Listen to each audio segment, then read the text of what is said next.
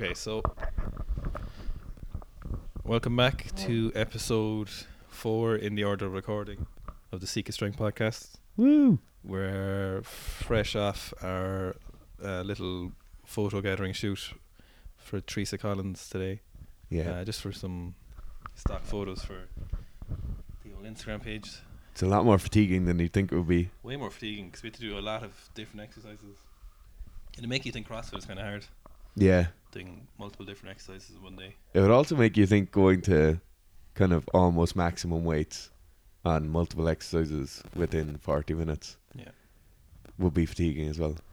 I'd imagine it'd be useful doing those kind of exercises in your program, even if you're not a CrossFitter. All those lunges and stuff. Yeah, like, muscle building, hypertrophy. Strange. Yeah. Strange old concept. I certainly won't be doing them anyway. Jesus Christ. Actually, no, I've started doing some split squats. They're a devil on the legs.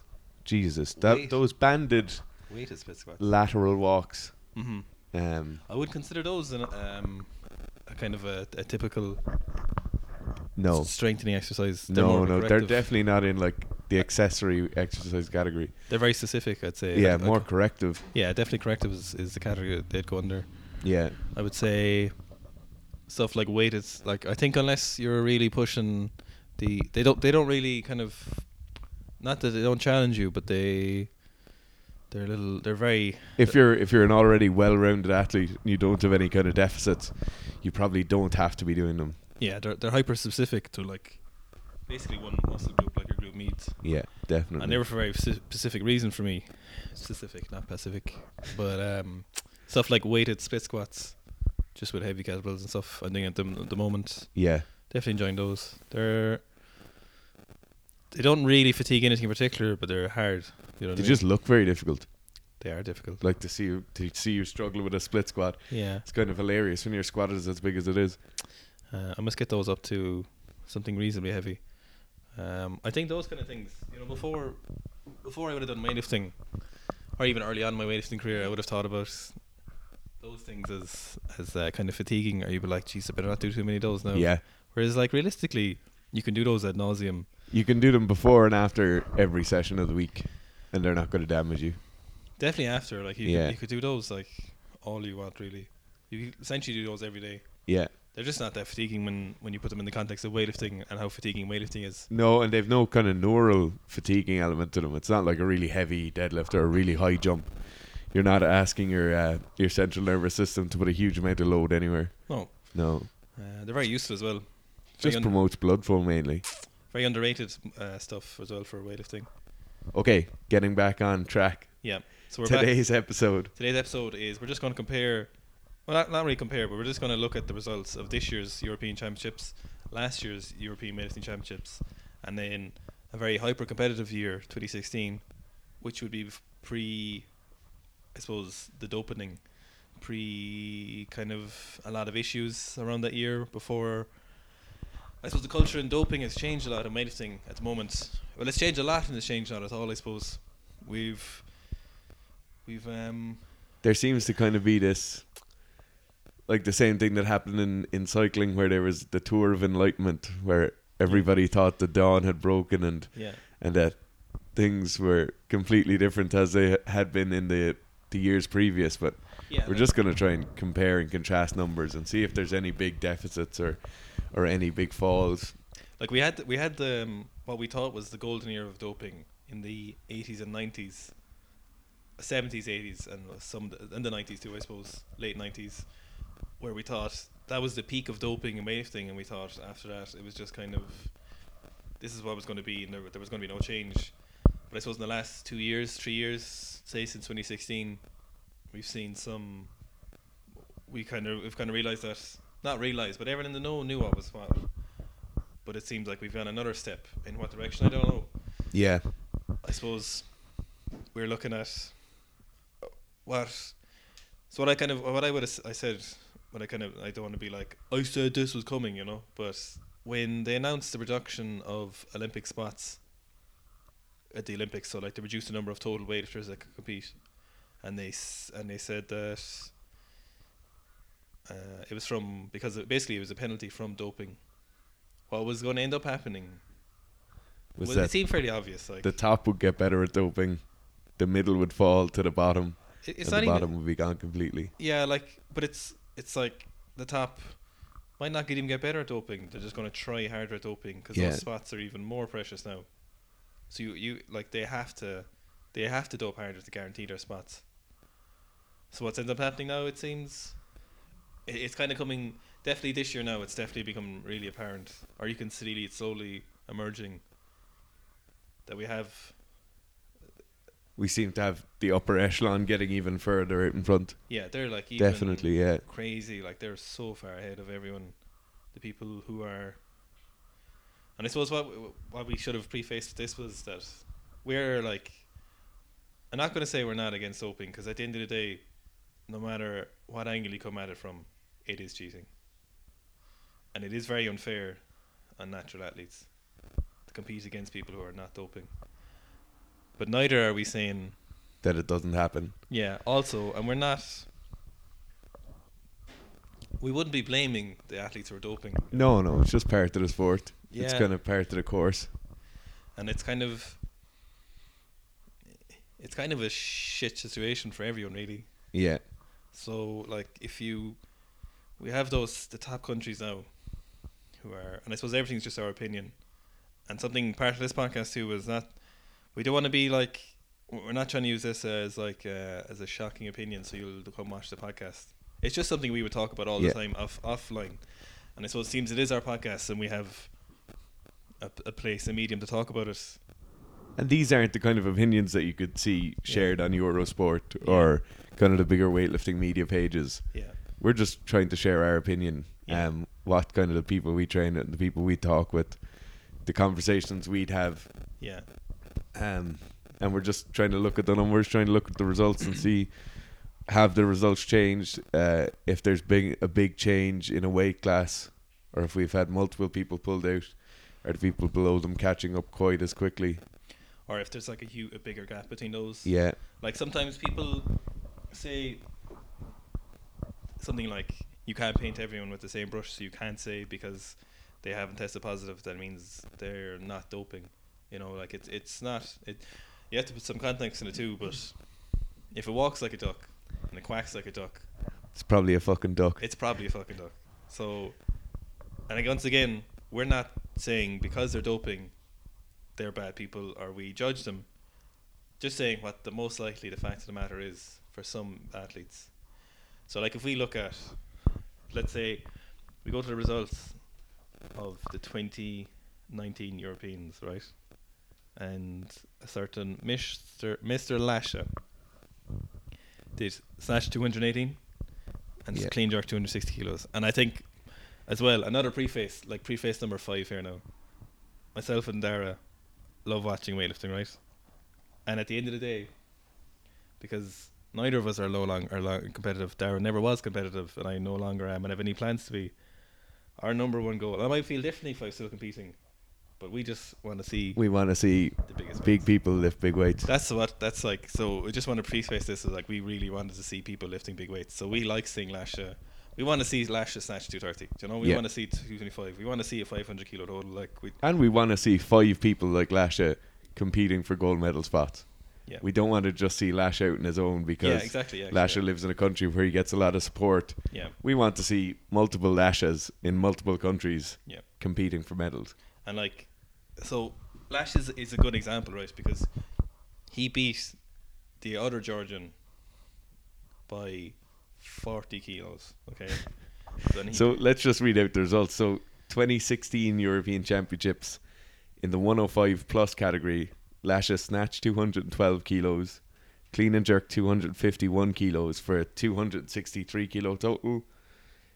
2 years later at Europeans, still the 105 kilo class, he had a lower total, so he did 210 kilo snatch, 247 kilo clean and jerk, giving him a 157 total.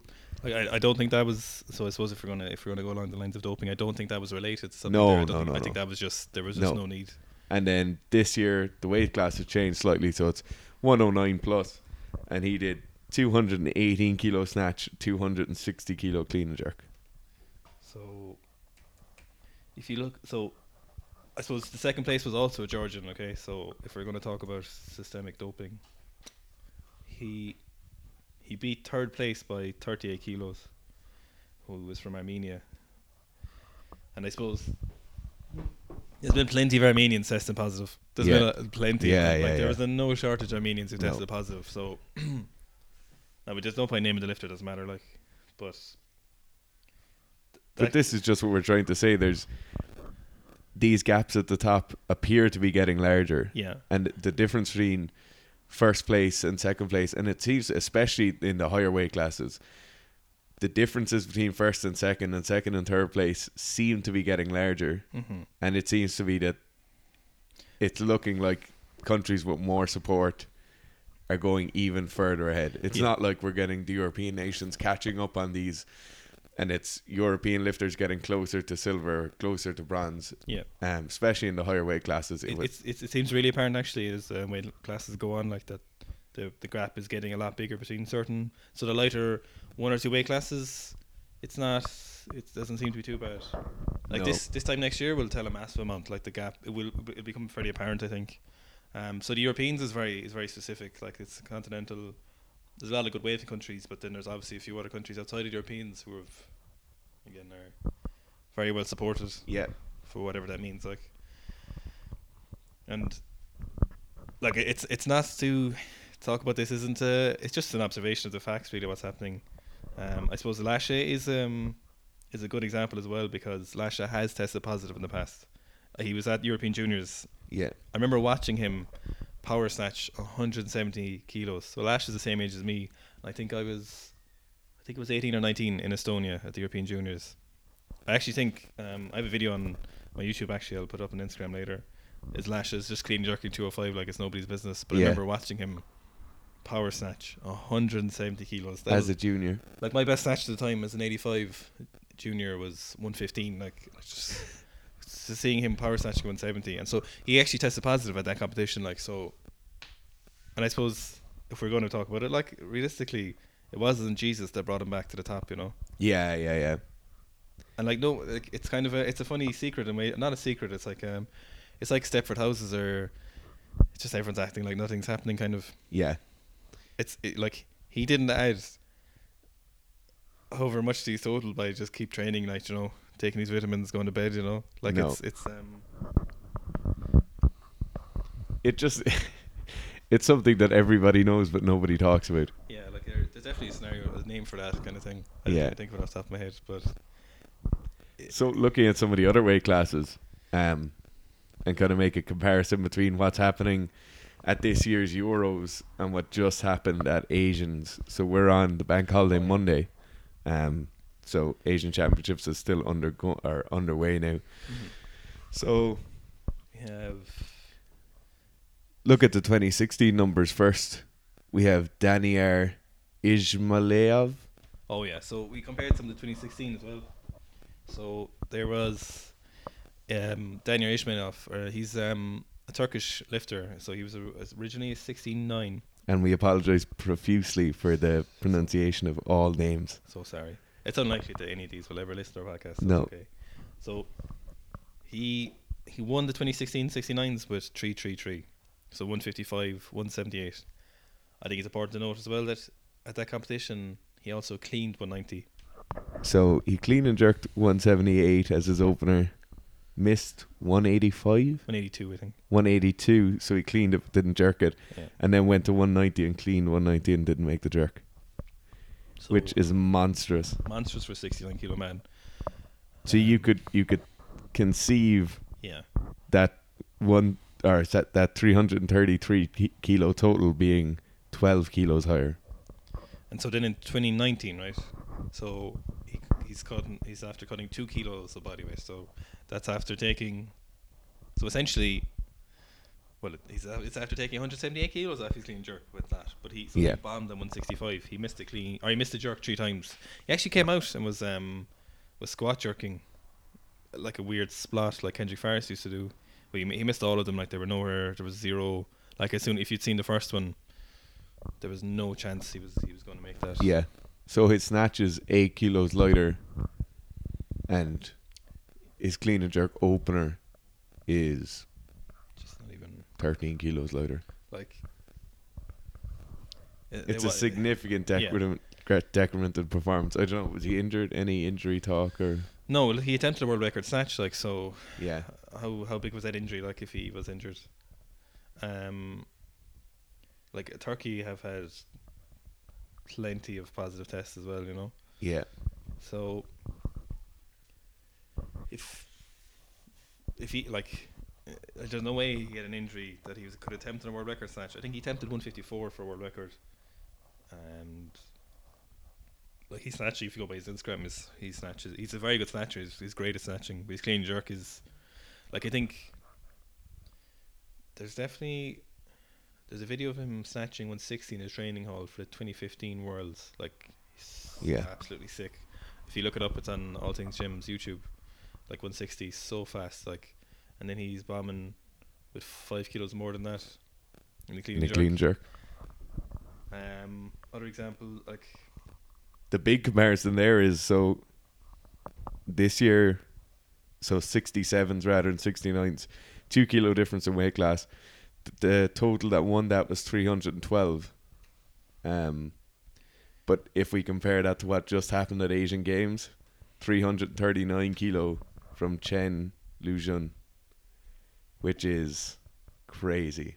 What did Chen do again? 339. He did 154, 185. And like if you see those videos, like he genuinely looked like he could have done 158, 160, and 190. But his lifts that he's put up in training are crazy. Unbelievably impressive athlete. And so that if you put that in context of the 67s at the 2019 Europeans, they did 137, 175.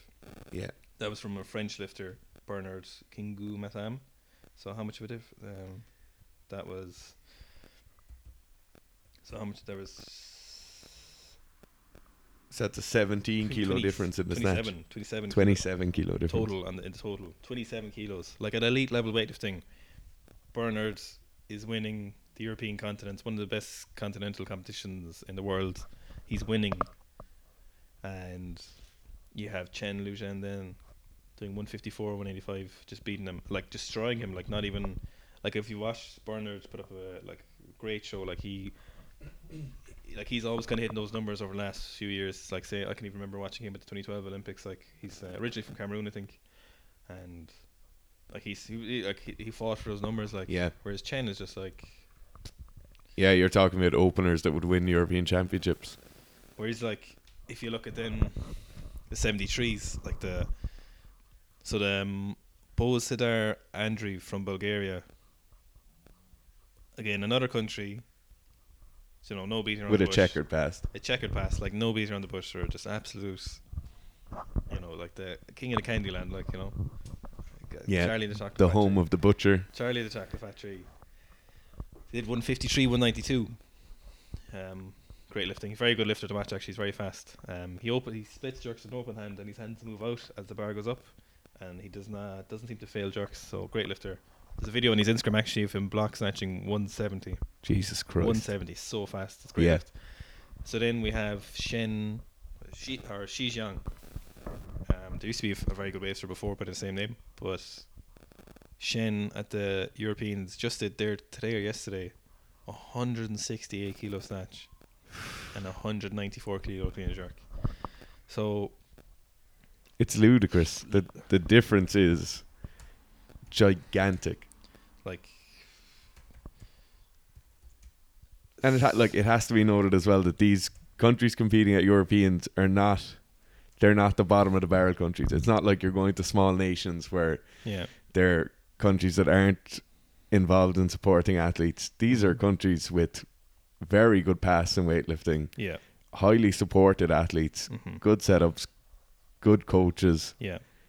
These aren't non-supported countries. They're just driven, motivated athletes. Yeah. Athletes who want to win. And from countries with large populations, but it just seems to be like I know the these French huge differences. Like the French lifters are like, so if you go back to the 67s, they're like incredibly well supported. Like I know they're very well supported. They're like basically full-time athletes. And it's multiple countries. It's not just one or two well supported countries. A lot of the Eastern Bloc countries, and then a lot of Central European countries with great support. Yeah, like if you look at like the difference in Xi Jiang's his clean and jerk, like he's 194.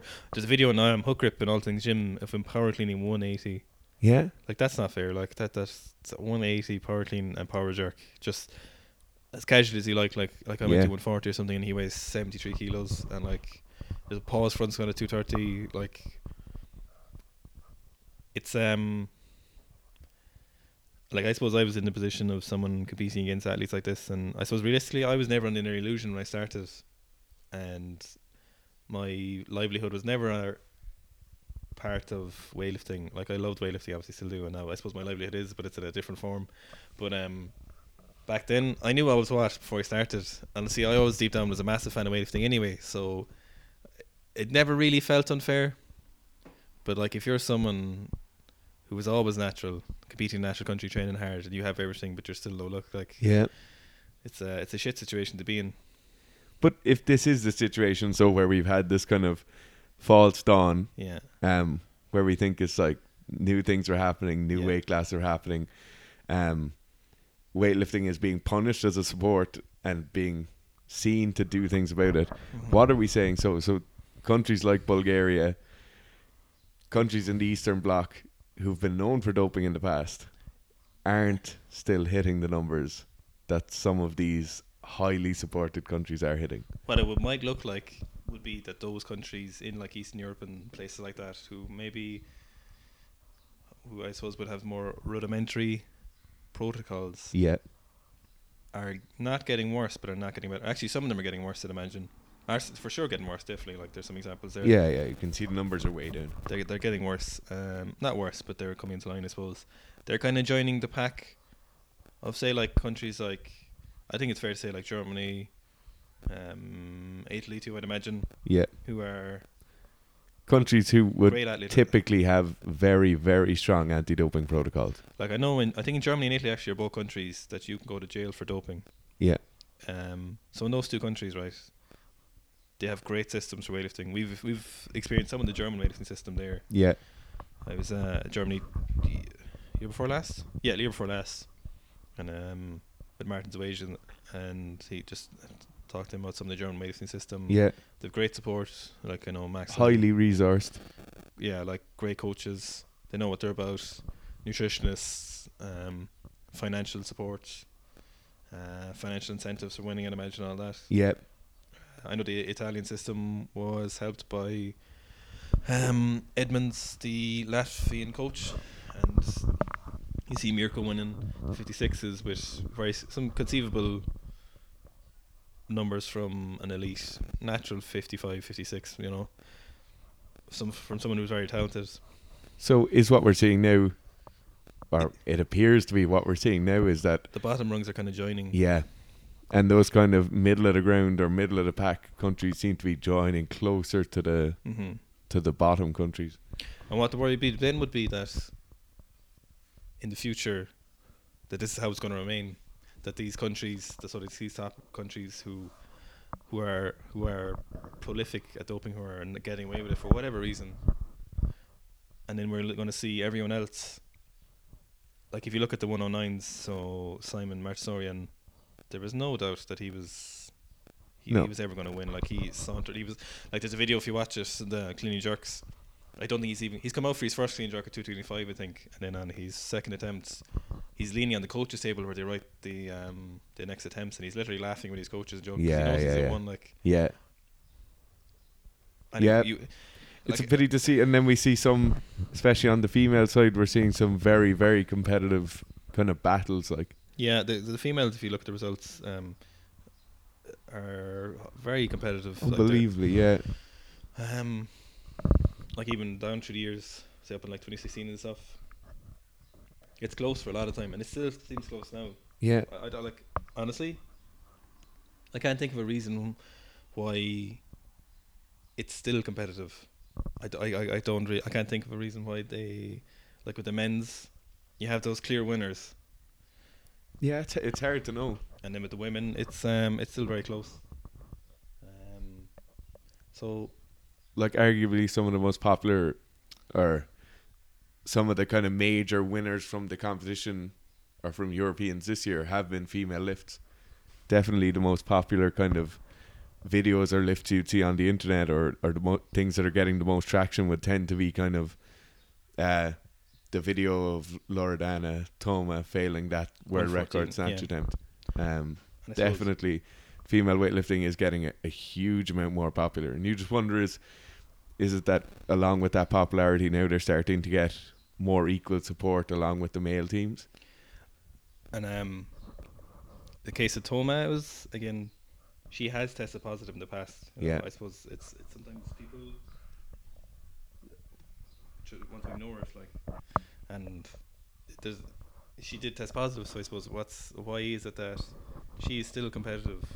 Like, she wasn't destroying her competition there. No. There's Bojanka Kostova. I think it was last year, or the year before, she tested positive. She destroyed the competition. She power snatched 105 and power cleaned 130. Power jerked 130 as well. Yeah. Like, she's the video of her squatting 215 in training, back squat, like, and like I don't really understand. And these, just to give context now, Rebecca Koa won the equivalent weight class in 2018 with the 105, 120. So a 220 kilo total. That's 15 kilos under the total that Bojanka set the year before, or Bojanka 2 years previous. Powering as well. Bojanka was power snatching, yeah. And whereas like Rebecca Koa looks like she's on the absolute like limit of her like capabilities at the moment. Yeah. And whether will she grow more? Will she like expand her capabilities in the future as she gets older? Maybe, but usually it would seem that with elite athletes, regardless of drugs, natty or not, it would seem that the peaking occurs fairly heavily. Like I remember, I can't think of his name now, Boyd Cherninga.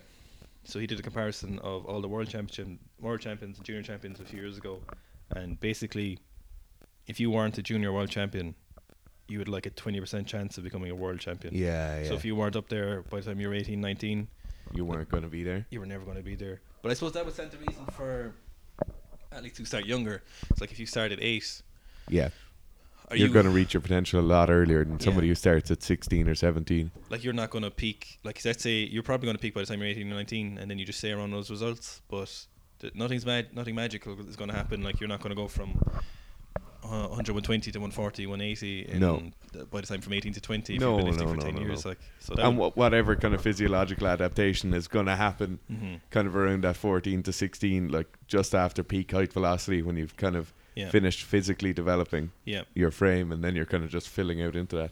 But like the 10 years seems to be like the kind of number where most weightlifters peak would sound like that after that then they're all downhill, but it seems to be when they hit their maximum kind of that's when they're like peak velocity, I suppose would be a better word for it. Like that's their you have the most momentum behind you. Yeah, and after that then it's shit or bust, I suppose. Yeah.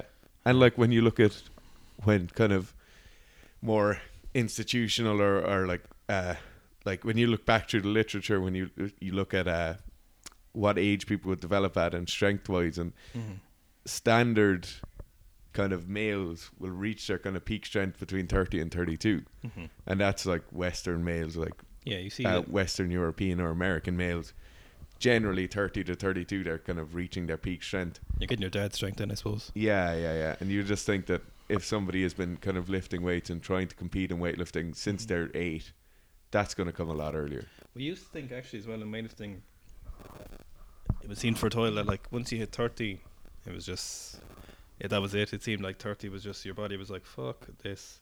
But what it seems like now, if you look at people like Andrea Ram now, who's come back and who did 190 to 21, the phenomenal performance. He's only back lifting a year and a half. He's 30, and he was off for 5 years, and he looked great. And if you look at Elia lifting again, it might seem that it may not have been that. Like if you look at Liu Xiaojun as well, who's 34 now, and he's still fucking just destroying weights. Absolutely, yeah. It might seem like that there was just no incentive. Like we were saying, if you started when you're 8 years old, this stage now, that was 22 years of weightlifting. By the time you're 30, it might be that you're completely broken.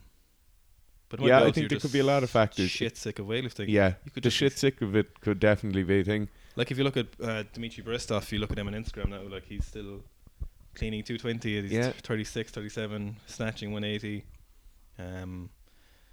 you have to think as well that whatever, besides from the kind of recovery agents, like whatever actual recovery work they're doing or whatever sports medicine they're using now, they can get athletes lifting a lot longer. Do you buy into any of those stuff? Like, say, like you hear of like cryotherapy and those kind of things, like say CBD oil, or those things that are like really minuscule. Like, do you think they make any difference? I don't think so. I don't think that's the reason. I don't think Liu Jiaojun or guys at that level, I don't think CBD oil or cryotherapy chambers or anything like that will have enough of an effect to keep him in the game for longer. I think what you have when you look at people like that, you have somebody who's unbelievably genetically talented, combined with seriously good support staff and coaching, who understand when to push someone and when to ease off. Like, if you look outside of weightlifting, like when you look at All Blacks, like rugby players who get a year sabbatical before they go to a World Cup, or something like that. Like, you look at Richie McCaw, former All Blacks captain, basically got a full year off before going to Rugby World Cup, and even at the World Cup didn't play very many games at all except in the final. And they have phenomenal performances when they come back. It could be an issue similar with that with Liu Jiaojun, where Liu knows how to lift weights. He knows how to get himself into good shape to lift big weights. They might just need a break, and instead of it being an 18-month cycle leading into or like 2 9-month cycles leading into an Olympic Games, he might just need 2 4-month cycles. Like that's kind of a thing too. Is it's not can they get into shape?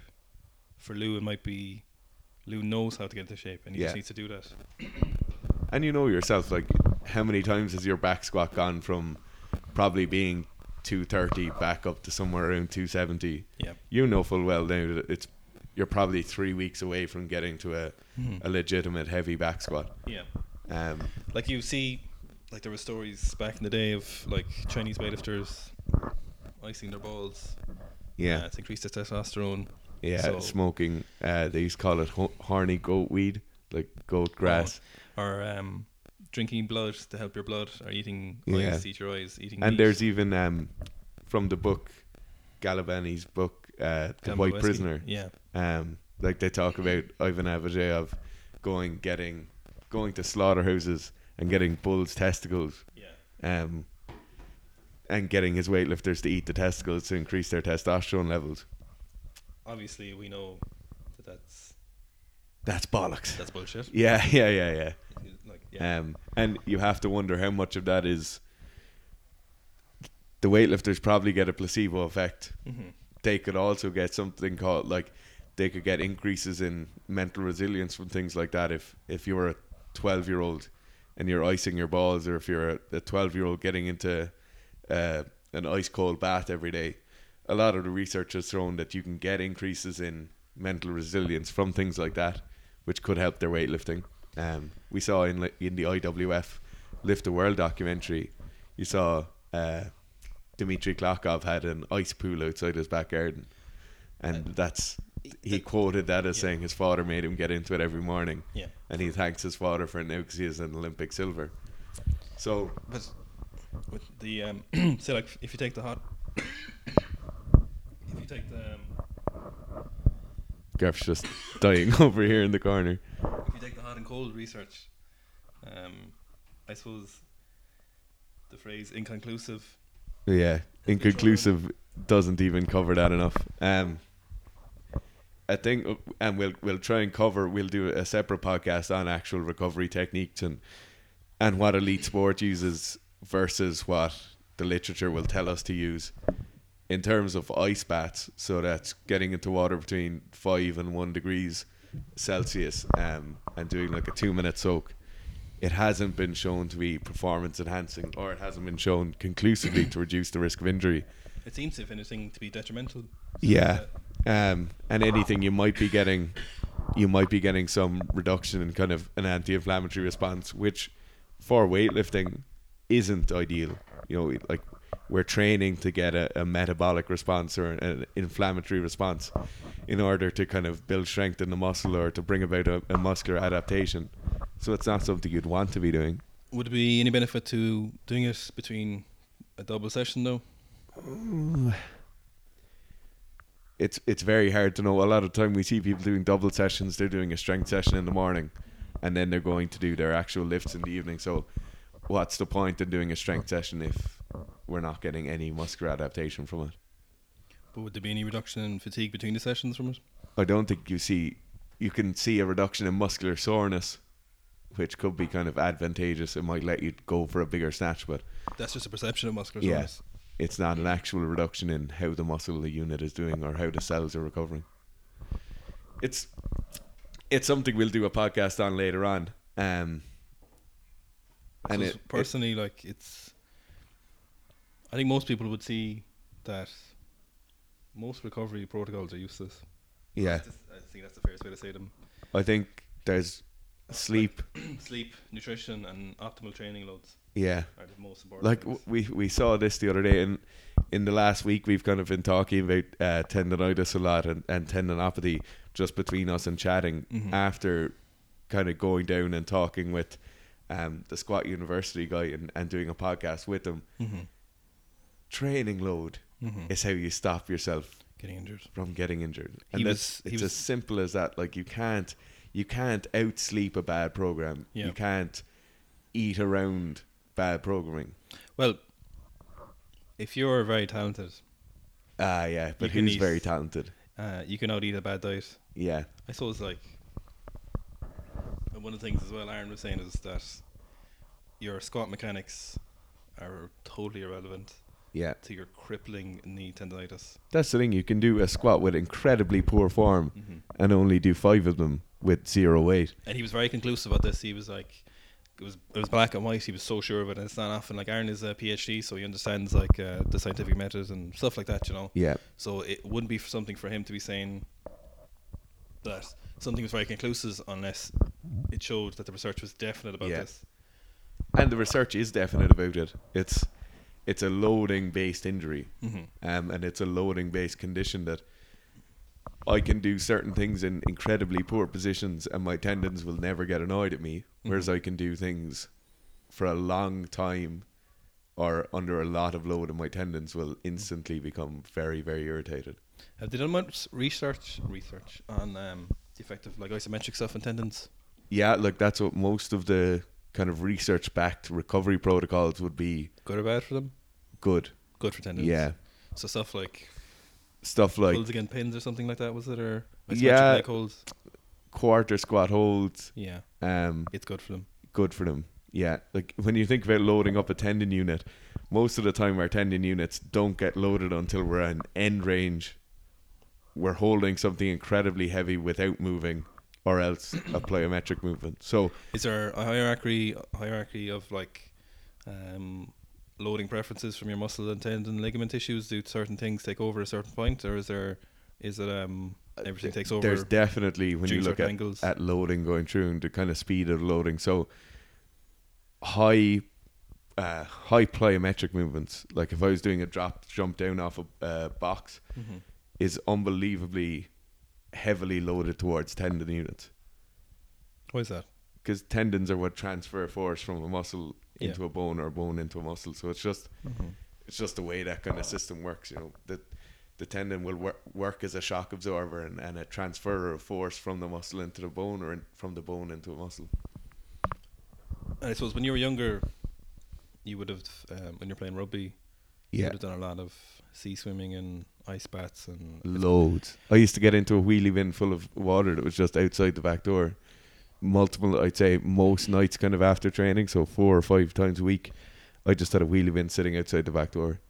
And do you think that was just a good thing for mental resilience training? Yeah, like I used to do it because why were you doing it obviously originally you were doing it to recover from training. Yeah, that would have been the original. So what originally, the reason I bought a wheelie bin, so for those of you who aren't Irish, a wheelie bin is like a trash can that's kind of 5 foot high.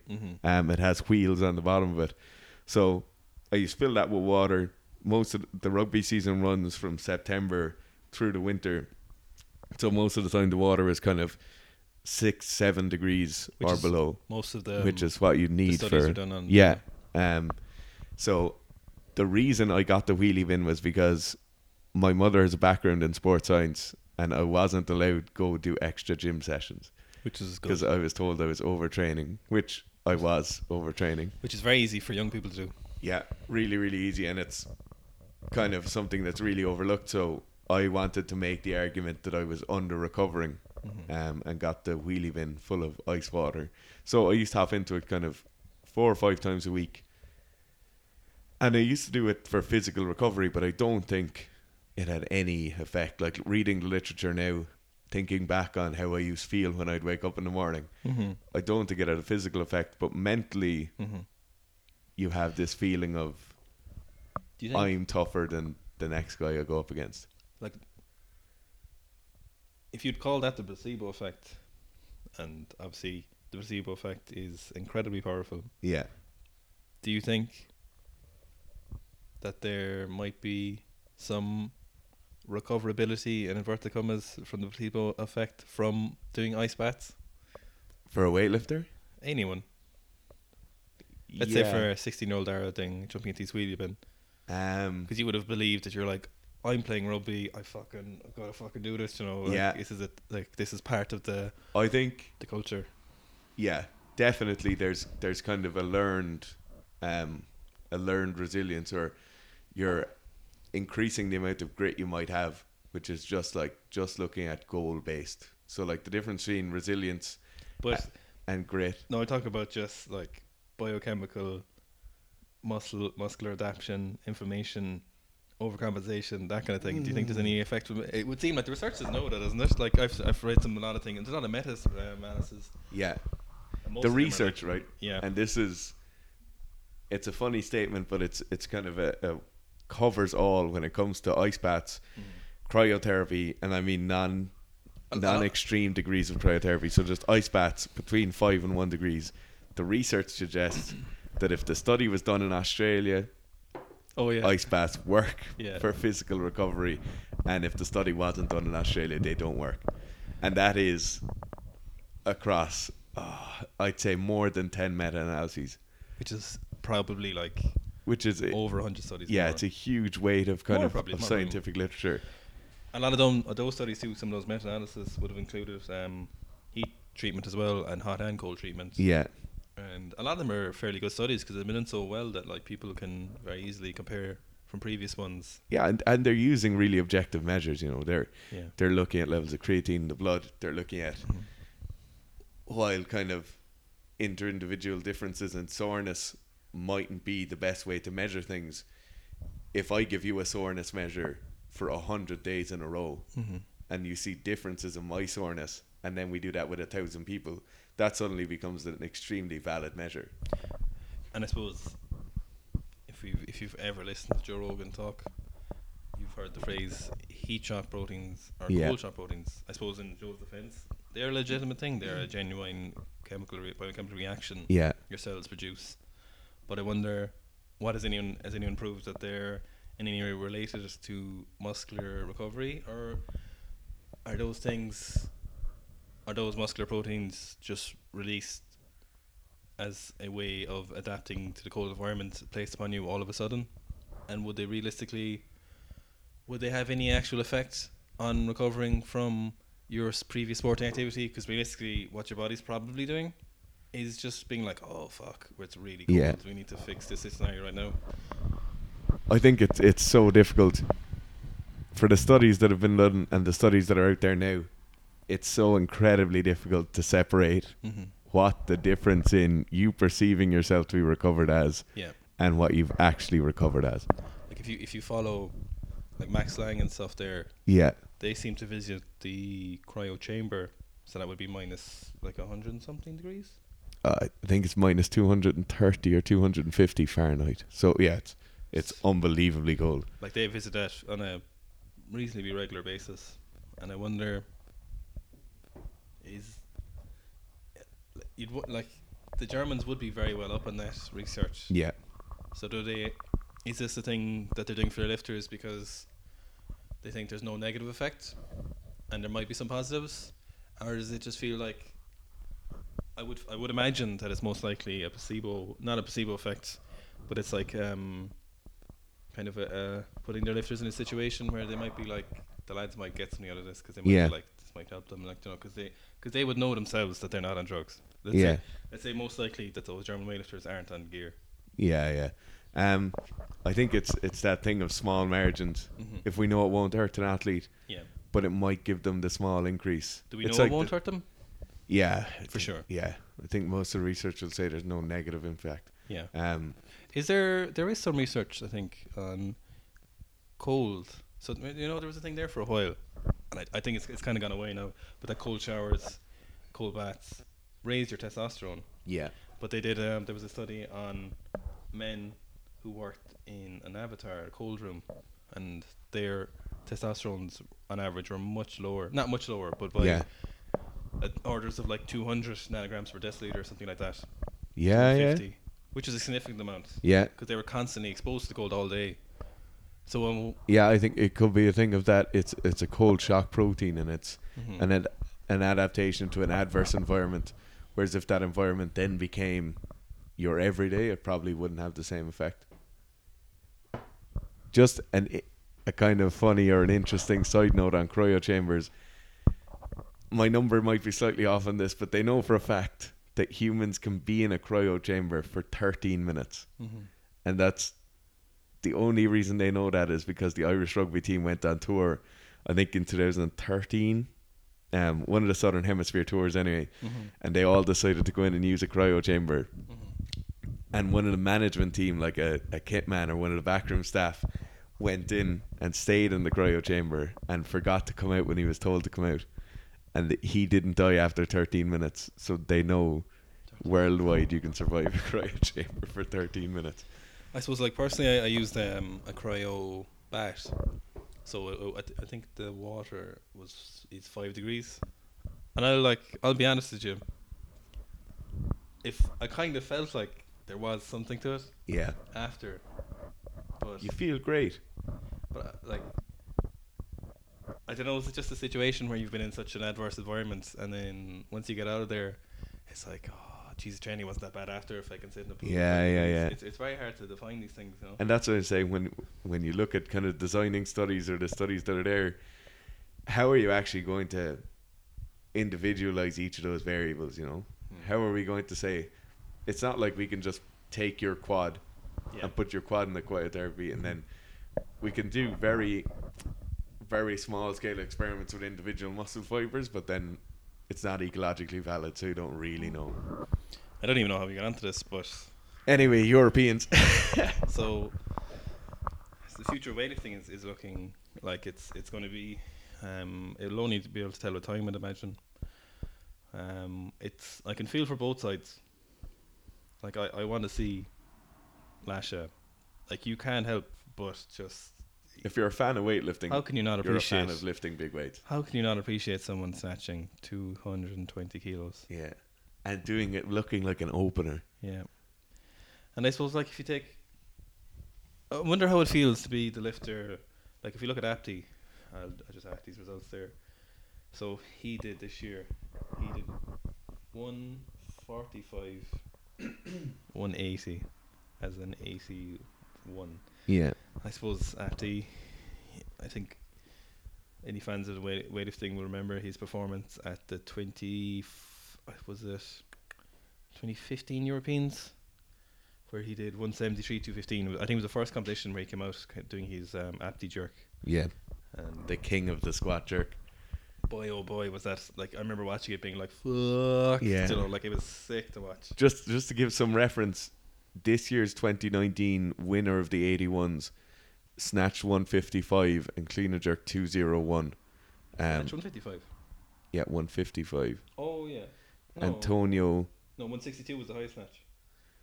Reed Farce did 162. Okay. And I suppose we've been basically assuming things about everyone else, so we might as well keep assuming. Is it fair to say Reed Farce is possibly natural?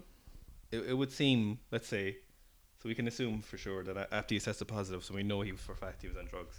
At one stage, yeah. And we know, like, if we're not beating around the bush like that, for Lasha came back and put massive amounts in his total. So we can assume, with very good, I think, weight behind our assumption, that Lasha kept taking drugs. Okay, so if you look at Max Lang, who we would consider for a long time to be a very, very good natural weightlifter. Yeah. He did 154, 187, right? Yep.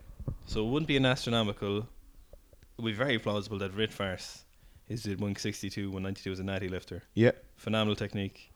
Their programming is quite good. I don't like some of their technique, to be honest, but it seems to suit them. Yeah. And I suppose technique is as much culture as it is an actual physical, a physique kind of, or physics kind of thing. Yeah. So I don't remember where I was going with this, but it's just a shame to see Apti doing 145, 180. You just love to see Apti back to as usual. Yeah. So it's a strange scenario, you know. I can't imagine how Apti feels now, you know, because for Apti's case, coming out doing 145, 180, I think he missed 150. What did he? So he only did one clean and jerk 180. I didn't see the video of him, so I don't know what it looked like. But he missed 150 twice. So okay. I wonder what it feels like to be that particular athlete, to be Apti. 2012 silver medalist. Didn't get to go to Rio because I think he was banned prior to Rio. I think he got banned from the 2012 retest. So he was one of the 50 something 50 positive some weightlifting alone. 50, that's crazy number. So like I don't what kind of position is he in now? I wonder, like what kind of mental state is he in going into that competition with severely reduced numbers? And what's the incentive for Apti? Yeah. What is the incentive for him to? You see other guys in the weight class still hitting those big numbers, but he's not. I wonder. So if you look at Ilya now at the moment, so again we know for a fact Ilya took drugs, took them for a long time. In his current scenario, if you're judging by his Instagram, Ilya went from being the most prolific international weightlifter, never lost an international competition, and he competed against some very talented weightlifters throughout the years in multiple very, very challenging weight classes. 3 weight classes, multiple world records. Like, what kind of position is Ilya now? I suppose that I think it's safe to say. Well, we don't know for sure. It's actually very hard to assume at the moment. We don't. Instagram only tells you part of the story. Yeah, and we'll see this week now if he competes as a 96. An interesting thing a friend of ours said when we were talking about Ilya is how powerful an athlete Ilya now is, that financially he probably doesn't have to lift anymore. Mm-hmm. What's his incentive now? Like, just win another gold medal? Yeah, and just how powerful that is, that if he's going back training, that he's training just to win. Mm-hmm. And he has nothing else. It's not that he's winning to put a house over his head or to get like fancy cars like he would have been doing in the past, that he's just going back to win. Mm-hmm. And like if you look at his Instagram, he has in his bio, I will win my 3rd Olympic gold in Tokyo. Yeah. So, like let's take another class there. So we have the 96s, right? So the winner of that class he just absolutely basically annihilated the competition, I suppose would be the safest way to say it. Do you want to pronounce his name? No, I don't. Yahuhenai Tishikantsu. Honestly, I've no idea. Belarusian lifter. Right. Belarus. It's funny how you can tell countries' techniques from watching them. Like in Belarusians, all seem to push their knees out as they go up. Yeah. So they move the knees out instead of it's like that textbook. Back. So he beat his next closest competitor by 22 kilos, which is elite level weightlifting in a very competitive weight class. Ludicrous. It's a ludicrous amount. You're talking about so it's a 400 kilo total, 22 kilo difference. You're talking about around 5% in the difference, greater than 5%, 5.25%. So 10 kilos on the snatch and 12 kilos on the clean and jerk, and like his snatch looked pretty. He kind of walked a bit with it, but he's very strong. And his next closest competitor was a Russian, and now I suppose as everyone's aware and everyone's been commenting, and Russia were the scapegoats for a lot of this, but a lot of their numbers are pretty down. But like Igor Klimenov, he's been kind of consistently doing like 170, 210 for a long time, like, so Again, he's never. As far as I know, I don't think he's ever tested positive. So if we play the game, we like is maybe he's not taking gear. Who knows? Yeah. It's just interesting to see that at times there's some weight classes where everything's nice and normal and people are winning by literally like a kilo, or sometimes people are winning by body weight. And then you get the freaks. 20 kilos of difference. And I think time will tell a lot now, like this time next year in Tokyo, what will happen. Yeah. And will we see more positives from retesting from 2016? You know, it'll be very interesting as well to see what happens when we get the kind of freaks from the Europeans this year pushing themselves to compete against what we're seeing happening at Asians. Like this and it'll be interesting as well to see what will happen when the people who competed at the Asian Games underneath the kind of control of anti-doping at Asian Games, what will happen when they go to the IOC and WADA for the Olympics. Like the IOC are a law unto themselves, and you have to say as well that WADA are a law to themselves as well. You know, they're funded by WADA or by the IOC. And something we speculate as well about is how some countries most likely, and there might be a reason for these top countries being able to do what they're doing, is that it might not always be the drugs they're taking, but it may be the political influence they exert over certain organizations. Like, we don't know what we don't know, but I heard a story, I suppose, back in, if anyone remembers Lei Hao, he tested positive in 2010 for 198 kilo. He set the world record, 198 kilo clean and jerk, and then tested positive and came back and broke the world record later, but that's beside the point.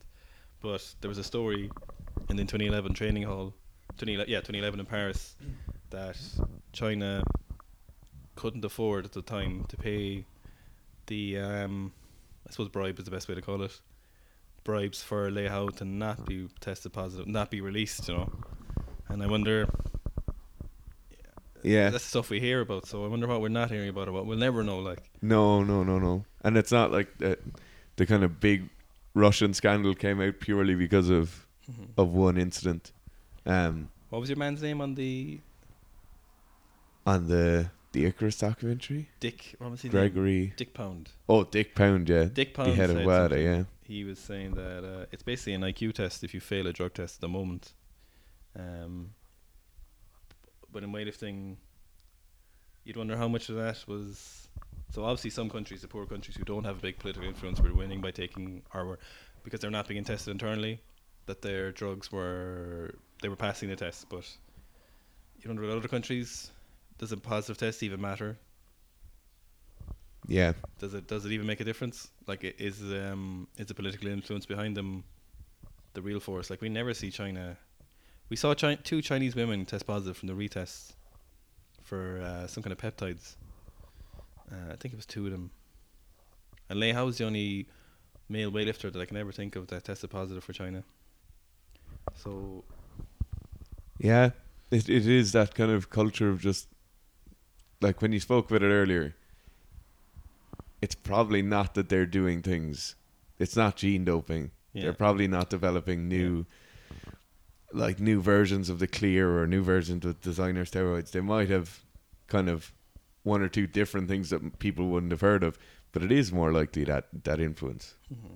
An interesting thing that came out this week. Did you see the Anti-Doping Science podcast? Their Instagram page released a thing about doping in Ireland. Yeah, what do you think that? It's like, the thing that kind of spurred it on in my head was when you said about it being an intelligence test. Mm-hmm. And it's like, it's 1,112 tests or something like that. One positive test for for cannabis, I think. And it is like, we're doing thousands of these tests out of competition, spending huge amounts of money on it, which is great. And Ireland has a very good record for anti-doping and is highly thought of by WADA for their anti-doping protocols. But what's the point in this kind of spending resources on intelligence tests to be testing thousands of people outside of competition Obviously, if they want to go to the Olympics, they have to go along with it, and they have to tick the boxes. But there has to be a better way and a better system of catching people rather than just screening everybody constantly. You know, and we know what happened with Weightlifting Ireland this year and the whereabouts and yeah. That's another thing I suppose some people would argue is that why should the good countries keep being good? Yeah. Like, we see countries that stellar records, like our own, like the States, who do things 100% by the book, 100% of the time. Mm-hmm. But then what's the point when you're going against people who don't? Chinese athletes, Russian athletes? Mm-hmm. You know, that like, there's no, we're not going to figure that out on a podcast. No. You know, like, these are bigger, wider ranging questions that nobody really knows the answer to. I suppose we just have to clarify again and reiterate that at the end of the day, we still just want to see people lift big weights, stupid big weights. Yeah, you know, that's what we want to see. I want to see Lasha do that 230 or something like that. Oh, 100%. And you want to see, like I said earlier, we want to see 5 Lashes do it, and we want to see competitive weight. We don't want to see a weight class where, like with the Belarusian, where he's winning by 22 kilos, or Dimitri Shumak winning by 14 kilos. Yeah, you know, like these. Like when you know that they're going to win. It's unfair, but we want to see competition. Like the 2014 105 kilo class was, I remember watching it. It was absolutely phenomenal watching that class. Yeah. Three world record clean and jerks in the space of like 5 or 6 minutes. Like, that was one of the best memories I have of weightlifting is watching that class and being like, oh my god, this is fucking amazing. Yeah. And it seems like we'll never see anything like that ever again. That's what it looks like. I think it should be noted as well that, like, those world records were fucking world records. Mm-hmm. It's not like now where it's a new weight class and everything's a world record. Yeah. You know, like, they're very different. They're hard fought records that have stood for years. I suppose, anything lighter to talk about? Anything less, like, depressing than, not depressing to say the doping, but less morbid? Bring it back to what we were talking about this week. Yeah. The amount of people who have sore knees who contact us. Yeah. And then ignore us when we're like, you're probably squatting too much. Yeah. Like, there's a reason we get people to squat twice a week in our programs. Yeah. There's a reason you don't go balls to the wall and max out every week. Like, a good lifter, he was squatting 205 before he did the Roll to Anywhere squat program. They'd added 50 kilos to his 3RM and his 5RM, and then he had a 5 kilo PB after 8 weeks, so he had a 210. What I'd kind of like implore people to do is, if you're at a stage now where you're really trying to push your squat and you're thinking, you've heard of these kind of really high volume programs like the Russian squat protocol or like the Smolov or Smolov Junior setups, just give it a small bit more thought before you go in. Yeah. And like, people tend to like write off, oh, I've 6 weeks now where training doesn't really matter, I'm really going to go for this. Use that 6 weeks a small bit more intelligently. Yeah. You know, and like, it doesn't have to be our squat program, it doesn't have to be us you come to, but just when you're choosing programs, try and use your head a bit more. And when you ask people for help, don't just expect to echo back what you have in your own head. Yeah, what you were hoping to hear back. Yeah. Most of the time, it's your fault. Yeah. Like, I've never really seen any corrective exercises fix people's knee pain. No. Like, I actually can't think of any one scenario where I've ever been like... you can have stuff where it's like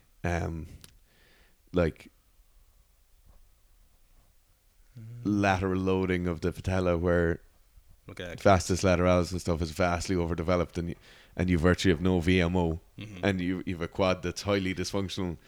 That can happen, but that's 1 in 1,000. Yeah. That is not...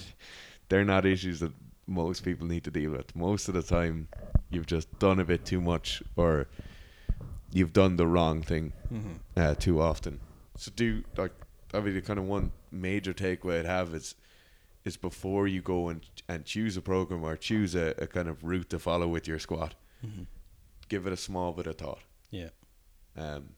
Because you see all these things online of, I ran small off for 8 weeks or ran 5 cycles of small off. Like, firstly, you don't know what's going on behind the scenes, and it could be someone like you, Garth, who's just getting back to squatting and they've added 70 kilos in 12 weeks, but in reality they've added 5 kilos in 12 weeks, because their PRs could have been that much higher before. Or it could be somebody who's experiencing that kind of noob gains and that period of unbelievable amount of adaptation in the first 3 to 4 months of their training. It's understandable too. I understand the need to want to do a very intense program, because you're like, I won't make the gains I want to make if I'm not going fucking balls to the wall. And especially the way that weightlifting is we get incredibly used to, we might be snatching 60 kilos and then with a few technical changes we suddenly are snatching 80, 85, 90. And we've done very little adaptation work to get there. We've just changed how we approach the bar, how we lift. And then we get to 90, we get to 100, we get to 120, and it's suddenly, okay, you're just not strong enough. You know, and that can be frustrating when you're used to getting huge increases from very little work, or it's just technical changes. And now suddenly we have to kind of put the head down, and we know it's going to take 3 months, 6 months to get a requisite level of strength to then go on PR again. That is difficult, and like, we understand that, but just don't rush into anything too rash. Seen any impressive lifts this week on Instagram or anything?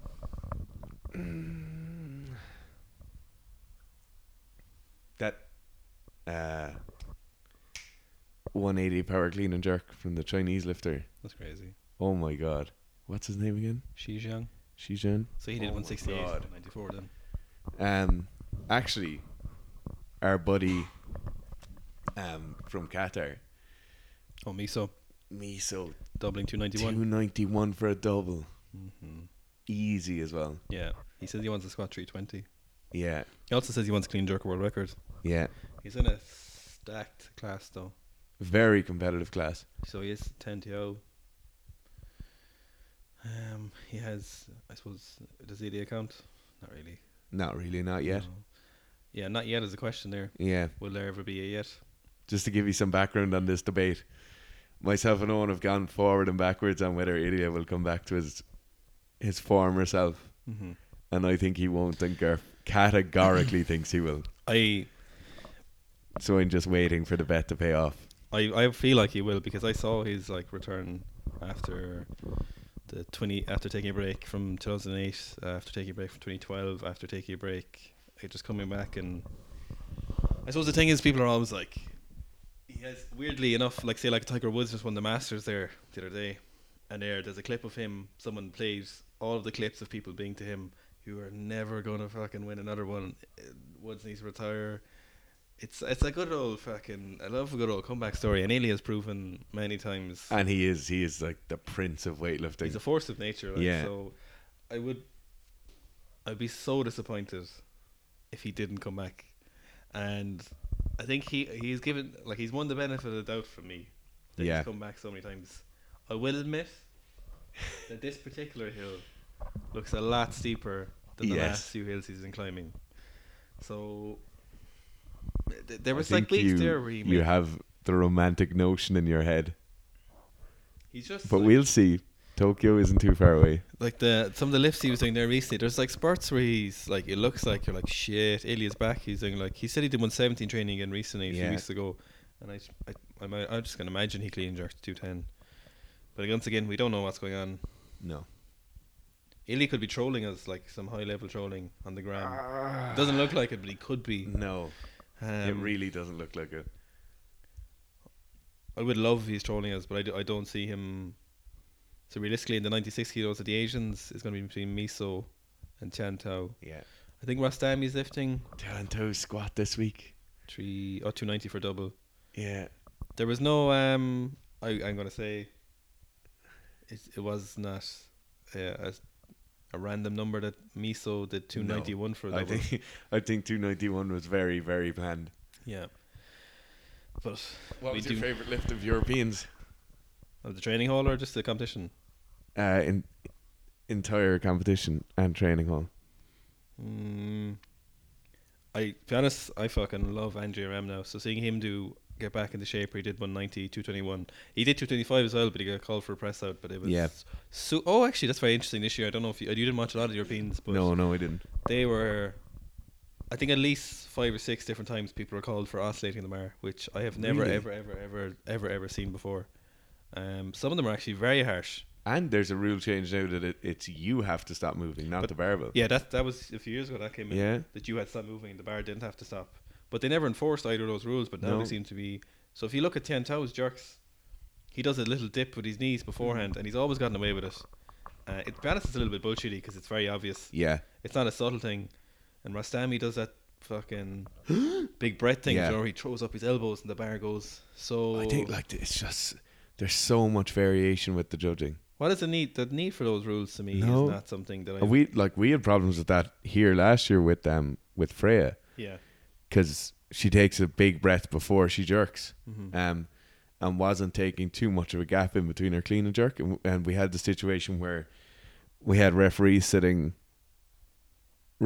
knew about the rule change and referees who didn't know about the rule change. Yeah. And then comments being made to her in light of her being given successful lifts. Yeah. Saying that she shouldn't have gotten it. Mm-hmm. So it's very strange, and I wonder how going forward they're going to police that when the bar is still allowed to be moving, but the chest isn't. And like what's deliberate oscillation and what's taking a big breath? Yeah. And honestly, this is a fucking stupid rule. Yeah. The press out rule is retarded. Sorry for the word retarded, but it is.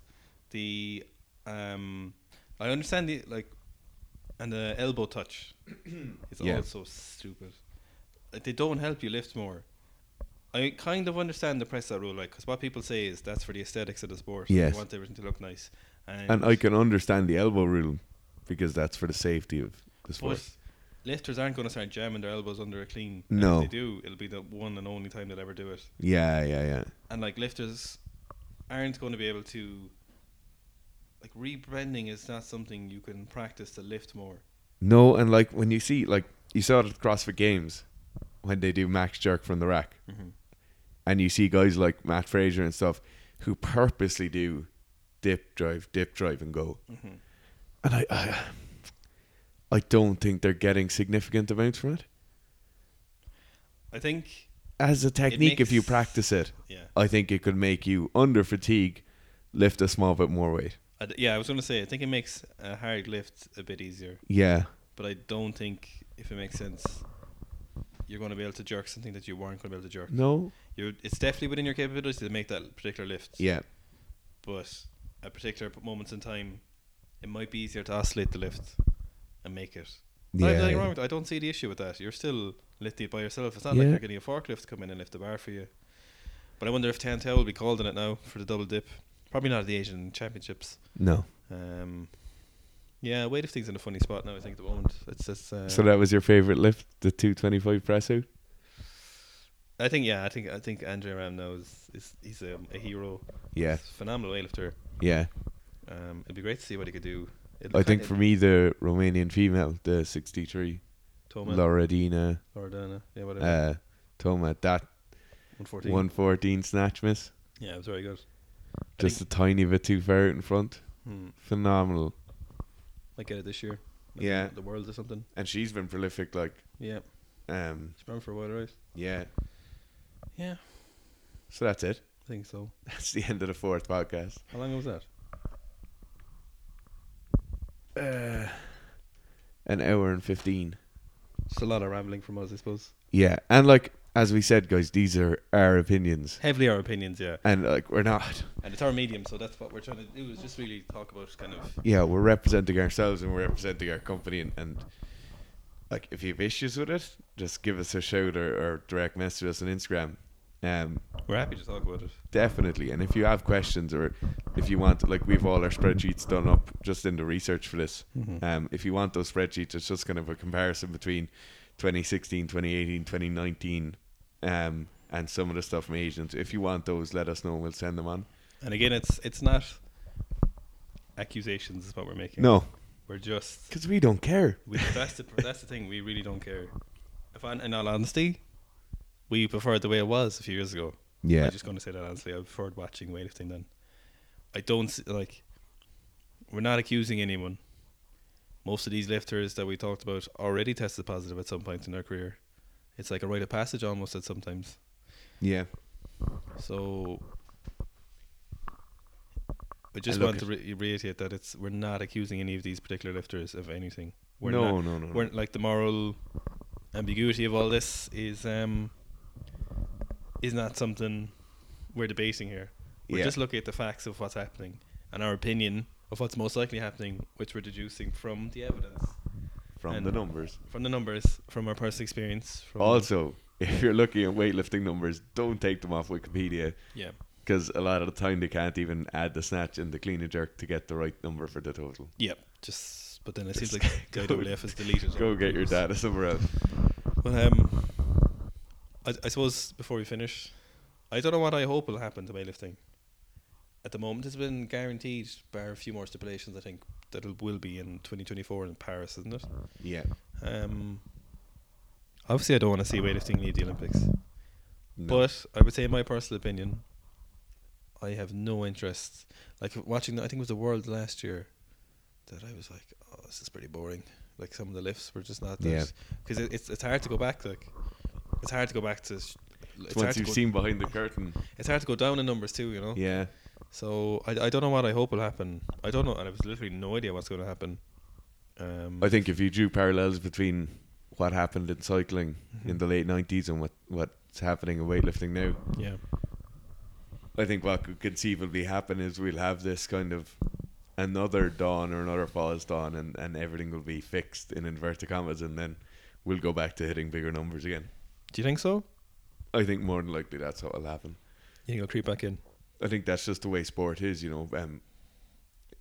Testers and cheating athletes will just always have this kind of back and forth, and at the moment we just have testing protocols that are incredibly in depth, and we have that system of retesting samples from what's now 7 years ago. What do you make of the argument that they're not cheaters if everyone's doing it? Oh yeah, what do you think of that? That's the thing, and that's real like moral there now, isn't that's real philosophical thing. That's the Armstrong dilemma, you know, that Armstrong didn't cheat because everybody else was doing it too. I think and they are doing it, we know for a fact in cycling. I think we're at. You're not a cheater in my. No. Technically, on paper, no, sorry, not technically. Literally, you are a cheater.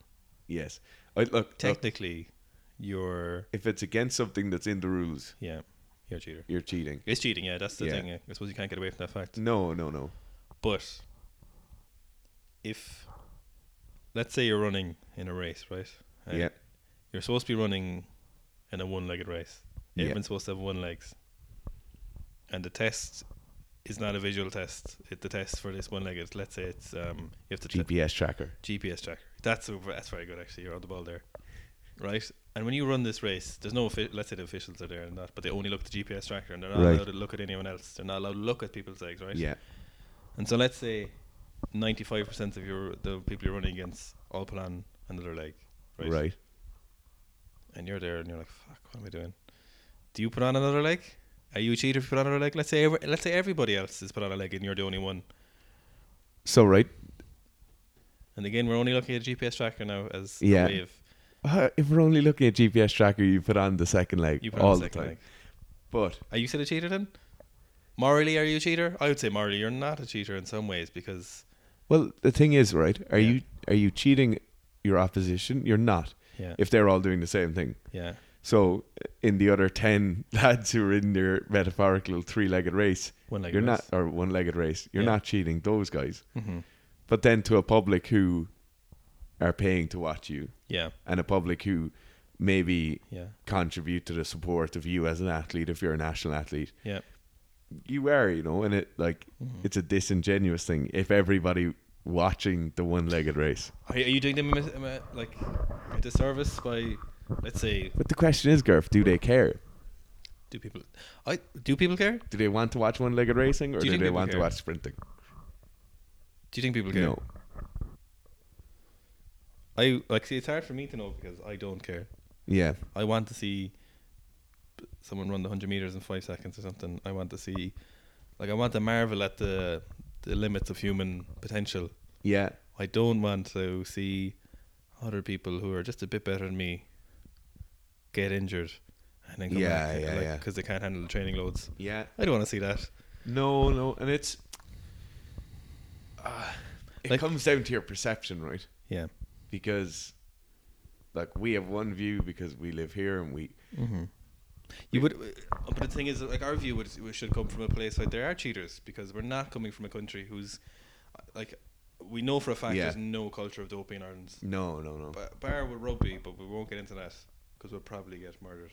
The second most tested sport in the country now. Yeah, but we also just discussed earlier that it's an IQ test. Yeah. So forget about that. But we won't get into that. But we come from a culture where we should be like, they are fucking cheaters, you know. Yeah. But it's not the way it went, you know. No. And I don't know, is it that Irish mentality of loving the underdog? You're an underdog though if you're cheating though. You're an underdog if you live in Shittsville, Ohio, That's the thing, and I suppose I can feel for those athletes because they're let's say you're in China, right? Yeah. I suppose China's probably a bad example now, right? But because they're a highly middle income economy. But previously, let's say you're a Chinese athlete 15 years ago. Yeah. Lou would have been, and he would have been come from. I know for a fact he came from a farming background. Yeah. And do you go training? And you're like, no, I can't take these drugs, so I can't do it. And then let your family back home. What's the moral waste then of you cheating? Do you think your family care if you That's the thing. Do you have a moral obligation then to support your family by taking the drugs? Yeah, you know for a fact that this will improve their lives, and you know. But then you have, on the other hand, then who are you cheating out of supporting your own family by winning medals? Yeah. But Garth, I think for a lot of them it's not a moral dilemma because it's not a thing they had a choice with. Yeah, it's probably not a choice. But we know for a fact, we know some managers who have told us that you get off the team if you don't take drugs, you get off the team. Yeah, and they're a training camp, and it's the same way you don't say, oh no, I'm not going to do the squats. Yeah, you take your vitamins and you do your squats, and that's what happens, Funnily, Gabriel was saying that when he was younger, when they're training, and they're 10 or 11 or something, or very young teenagers, they were like, if you're injured, it's just so many, a lot of times lifters would be we'll fake an injury. So after a while it was kind of you couldn't believe anyone. So he said you literally had to get to the point where you were crying before the coach, couldn't walk. Yeah, literally you had to be crying before the coach would be like, just stop training. So yeah. I wonder how many lifters does that break then? Well, we know what the figures from the Bulgarian system were, and how many people just got spat out, Yeah. For the top. Figuratively and literally from snatches. Yeah. Hey. On that note, yeah, we need to finish up and get some food. I suppose we're gonna probably release this before the Squat University because we want to put the Squat University podcast, Aaron's podcast, on all platforms. So we might just show this up on SoundCloud there this evening and let people listen away while it's still relevant, I suppose. Perfect, and let us know what you think. Yeah, definitely let us know what you think of it. And I suppose in closing again for the 15th time. In closing, our opinion. Europeans was not as good as Asians. Yeah. And I suppose we just want to make it clear that we're not. We love all of these athletes. We love watching them, dopers, non-dopers. We just want to see people lift big weights. Yeah, definitely. And we want to see weightlifting continue. And guys, if you have things that you want to think or want to hear us discuss or think we should be discussing or think keep it yourselves. Just shoot us a message, shoot us an email. Don't ask us about knee pain because you're not going to listen. And don't fucking ask us about knee pain if you're doing small up, please. Yeah. Don't ask us for our opinion on things and then not listen to our opinions. Don't live in an echo chamber. But by God, if you have any other questions, do ask us. Yeah, so at Seek Strength on Instagram, we have programs for if you need strength training, we are the place to go. Yeah. So it's anywhere from if you're an independent athlete by yourself, we will do our best to support you as well. If you need to modify stuff for you, we'll do our best to do it. Yeah. If you're a weightlifter, if you're a powerlifter, if you're a boxer. We have a boxer in New Jersey. If you're a pro, like fucking uphill skier. Yeah. Like we also have CrossFit strength. A kind of new thing that's going to start coming online now, and that's for field-based team sports.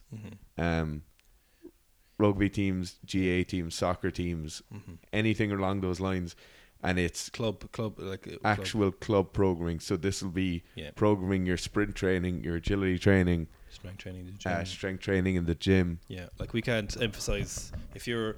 So I'll give you, I suppose, it seems we're on this topic now. When I was younger, I would have been playing Gaelic football in Ireland, and if you don't know what that is, just give it a quick YouTube. But I would have been doing. I would have started lifting weights when I was like 16, I suppose, in a previous podcast. But I remember while I was still playing the field sport that I was very lucky that my brother who used to do strongman himself pointed me in the right direction of someone called Ross Enamite. He's actually Katie Taylor's coach at the moment.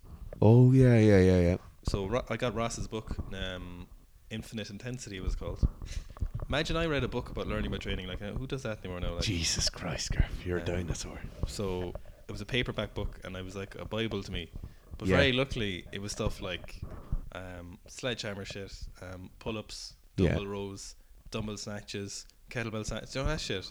Burpees. Really simple. Burpees weren't that big a deal, weren't that popular back then either. Weren't popular with me either when I was doing them. Yeah. And I remember after like say 8 to 10 months of doing that, and I remember jumping up in the air to get a ball, and someone shouldered me as I was in the air, and it did knock flies off me. And I remember being like, holy fuck. Like, it's the first time I've kind of like positively influenced my body in a way like that. And it's just, until you see the change in yourself, if you're a field athlete of a really good strength conditioning program, cannot be described. Can't be described. Like the difference you'll feel though is like the difference to your game will be something crazy. And it's a completely different enlightening, rather than the guy who goes to the gym and kind of gets in better shape and sees the difference, and they're shifting a bit more weight on the weight stack. But this is because we know that like if you're playing on the field, that this is something you fucking love. Like so, if you feel a profound difference, like it has to be done, guys. You can't, this day and age, you can't be playing a field sport without but kind of actively. Even field sports, MMA athletes, boxers. If you do anything that involves moving outside a 2-foot area. Yeah. You have to be doing some kind of strength conditioning. And we'll actually, now that I think about it, we'll definitely do a podcast. It'll be more of a, I suppose, an informative podcast about, we might do an Instagram TV video actually maybe on it, of how to structure your training. So like one of the things as well we did we have our missions with Seek Strength, one of our, I suppose, priorities or our mandates in our constitution. Chuck a girl out. But is that we want to just help people as much. Like we always encourage people to message us and ask us questions, and we'll get back to you eventually. But we're trying to teach you how to do things yourself. So it's not always about buying our programs. You don't have to buy our programs. Our programs are great. They're great programs. People are doing great in them. We'll give you a lot of information. Yeah. We want you to give you information because we understand ourselves like that. I know people talk about this a lot, that the fitness industry is shit, and they're like, oh, it's terrible, you can't give information. It's supposed to be the change you want to see in the world. So we're just trying our best to. We'll definitely do an in-depth podcast on if you're any kind of non-strength sport athlete. So if you're not a powerlifter, a weightlifter, CrossFit, or that's it, strongman. Yeah. It'll just how to structure training, what kind of things you need to do, what you need to do in the off season, what you need to do when you're on season, which is actually very important. If it's often forgotten. Probably more important than what you do in the off season. Definitely, because you can end up doing more damage by going to the gym sometimes in the on season, but you can also end up like crumbling away if you don't keep it up. Might do that soon enough. We'll try to make that a bit more structured. Yeah. And then we won't ramble as much. Perfect. Yeah. So at Seek Strength, seekstrength.com, coming to you soon. Hope you enjoyed it. Please let us know if you enjoyed it. Do. I know a lot of people have said. Or if you didn't enjoy it. Yeah, keep that to yourself. Actually, I don't want to hear negative talk. Give that to us privately. Yeah. So I know a lot of people have mentioned, and we will. I promise you, be coming. So the reason we're just going to throw this up on SoundCloud now, but everything else will be coming to other platforms, iTunes, Spotify. We're getting on that. We're getting on it. We're waiting for the registration to come back. If you're wondering. Okay. Thanks, guys. Bye.